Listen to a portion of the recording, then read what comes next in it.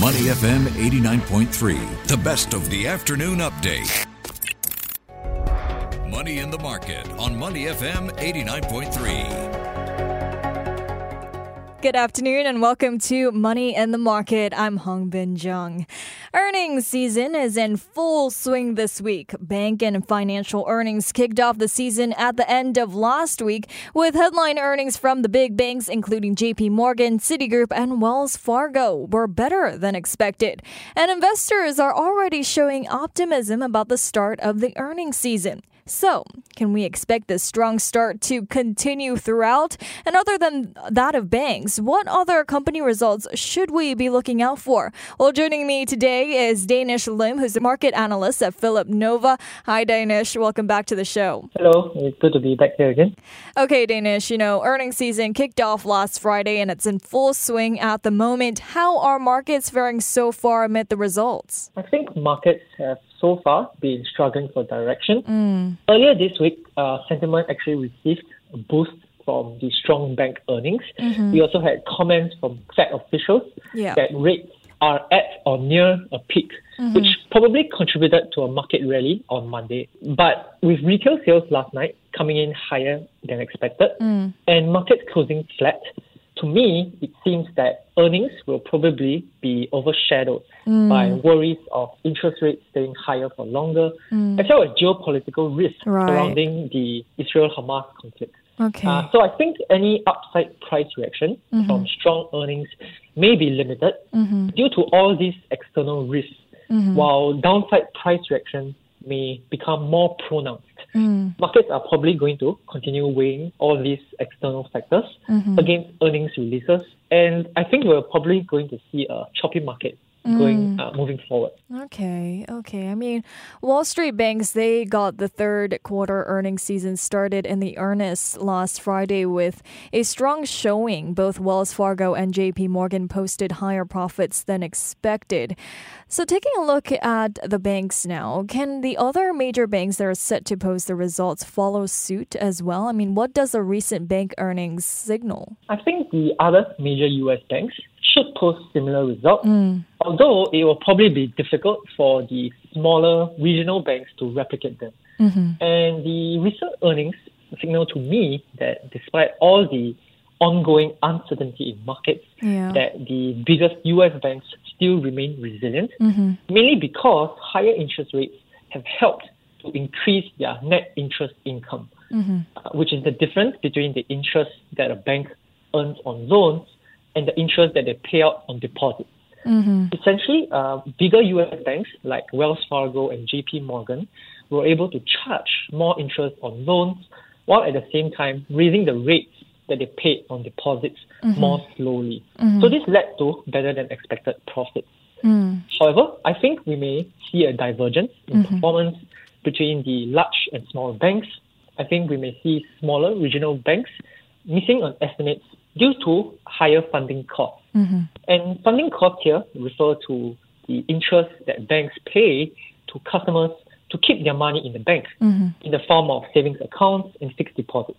And the higher this deposit interest is, the less profit banks can make from lending out money to customers. And right now, with treasury yields that are at record highs, smaller banks have to pay more interest to attract people to deposit money with them. Otherwise, they risk losing out to money market funds and treasuries.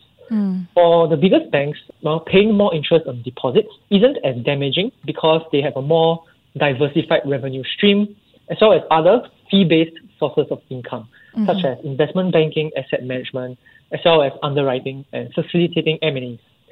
So again, I think things could look worse for the smaller, as well as less diversified banks, because the reality is that it will be hard for them to compete with treasury bills or money market funds that are currently providing returns that are over 5%. Okay. Then so far, other than the bank earnings, are there any results that took you by surprise? How is earnings season faring so far for you? So it's still pretty early into the earnings season, but I think that results so far are pretty much in line with my expectations, especially for the biggest US banks that will be able to benefit the most from higher interest rates. Aside from that, something that surprised me would be the earnings results of a company called United Health Group. It is a leading health insurer in the US, and shares of this company actually jumped by about 4% after it beat estimates as well as upgraded its annual profit forecast. I was actually expecting earnings to disappoint, mainly because there has been a lot of warnings, especially from health insurers over the past few months, that we are starting to see more and more people, especially older adults, starting to opt for elective surgeries that they previously delayed during the pandemic. Elective surgeries refer to things like removing your tonsils, cosmetic surgeries, or removing a mole. These are all surgeries that you can afford to postpone. And because of this, and all these warnings from health insurers, I was expecting higher medical costs for them due to there being more medical claims. But the latest results last week actually showed that medical costs have stabilized, and that analysts like myself were probably being overly pessimistic. Okay. And of course, later this evening, we'll get more details on the state of U.S. consumers whose spending drives around, 2/3 of the economy. We're seeing results from Netflix and Procter and Gamble due later tonight. What are you expecting? So for Procter and Gamble, I think their quarterly results should come in better than expected, mainly due to the strength of their wide portfolio of major consumer brands such as Gillette razors, Head and Shoulders shampoo, and Oral-B toothbrushes. It's usually very hard for people and consumers to abandon their favorite brands, especially for niche items like personal care. So demand for Procter and Gamble is inelastic, and this has allowed them to pass on higher costs onto their customers via price hikes. So over the past few months, they've been increasing their prices, but their previous second quarter results showed that despite all these higher prices, customers are still willing to spend and spend money to buy their favorite brand. Right. Okay. And also Tesla is expected to post their earnings later tonight as well. Some market watchers, they're predicting that the latest results will be Tesla's worst earnings in 2 years. Why is that, and what should investors be watching? So all the doom and gloom for Tesla's earnings is probably because of recent data showing that third quarter vehicle deliveries was actually below estimate and was about 7% lower compared to the previous quarter. So these delivery numbers are very important because it's a direct reflection of customer demand for Tesla's vehicles. Higher delivery numbers suggest that customer demand is very strong, and the more vehicles delivered, the higher the revenue generated will be. Aside from that, investors and analysts are also expecting margins to drop in Q3 due to the fact that Tesla has been repeatedly cutting prices on their vehicles to increase demand.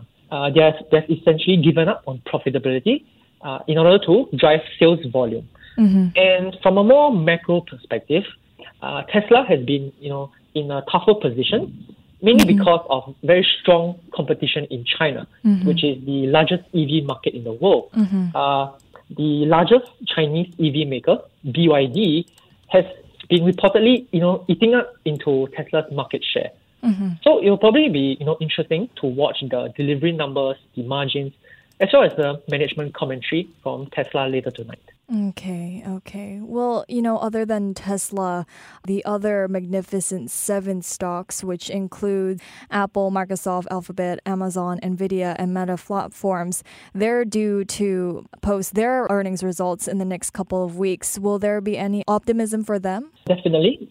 Again, all these big tech companies and the Magnificent Seven, they account for over a quarter of the S&P 500's market cap. And on average, their earnings projected to jump, over 30% year on year. And I think the important thing to understand is that, they will be under a lot of pressure to deliver strong earnings in order to justify their sky-high valuation.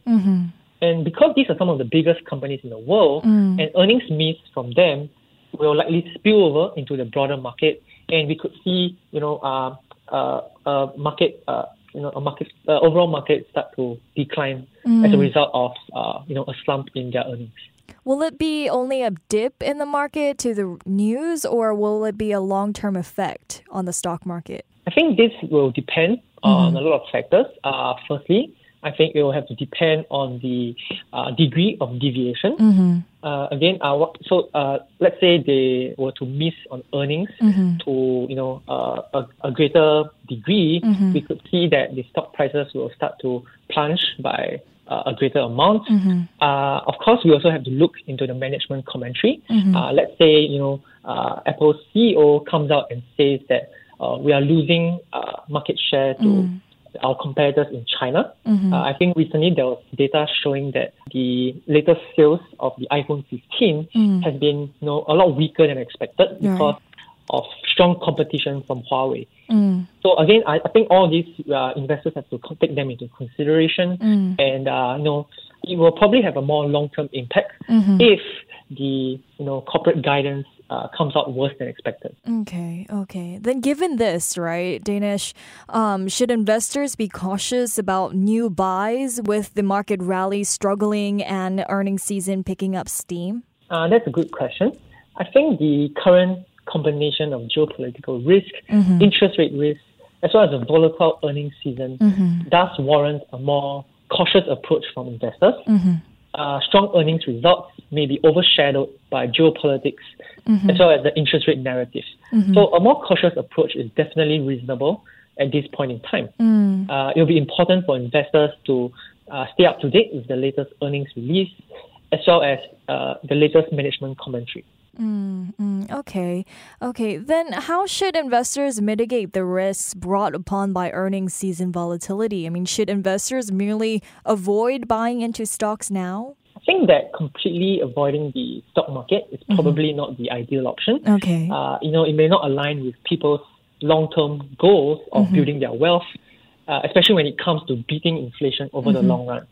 So rather than a complete avoidance of the stock market, I think investors can consider a more selective approach, focusing on defensive industries or sectors that have historically been resilient during volatile periods. Another strategy to mitigate risks would be to simply practice dollar cost averaging, where investors will aim to invest a fixed amount of money at regular intervals, regardless of market conditions. Right. And the key thing here is that it will help investors overcome the emotional impulses that may cause impulsive buying or selling decisions, which is very common during volatile periods. I mean, you did mention this earlier as well, that the current market or current earnings season is being overshadowed by the current conditions or the external factors that are affecting markets right now. But, overall, though, given a strong start so far, does this mean, earnings season will not be able to bring about a soaring stock market? I mean, is this the wrong timing for them given the external factors such as interest rates and geopolitical tensions? Yes, I think it's probably an awkward timing right now. You can see, with the market reaction last night, market closed flat despite strong earnings releases from the big banks. And generally, when the big banks, release very positive earnings results, it sort of serves as an indicator of the health of the financial system. So that has been the historical norm. But again, last night, because of the geopolitical risk as well as strong retail sales data, investors were probably focusing on the interest rate outlook, and this probably caused some of the choppy market movements that we're seeing as well. Right. Okay, before we let you go here, Danish, what other earnings results should investors be looking out for in the coming days? So I think something interesting for investors to look out for will be Ford earnings next Thursday. And this comes at a very critical juncture because of ongoing strikes by the United Auto Workers Union, which has forced several Ford factories across the US to shut down. So estimates currently suggest that Ford is losing about $44 million a day due to the strikes. Okay. So again, this is all very costly to Ford's bottom line. But from a broader perspective, I think the strikes may cause Ford to actually scale back some of their plans to further invest into EVs. And my main concern is that this may cause the company to lag even further behind rivals like Tesla and BYD in the EV space. So, there's risk both in the short term as well as the long term. Okay. So it'll be interesting to monitor their earnings as well as management commentary, mainly regarding the impact of the auto strikes. I see. Well, thank you so much, Danish, for your time and your insights today. Thank you. Good to be here. Thank you. We've been speaking with Danish Lim, who is the market analyst at Phillip Nova. I'm Hong Bin Jung, and this has been Money and the Market. And we've been taking a look at earnings season so far. Stay with Money FM 89.3. To listen to more great interviews, download our podcasts at audio.sg or download the audio app. That's AWEDIO, audio at the App Store and Google Play.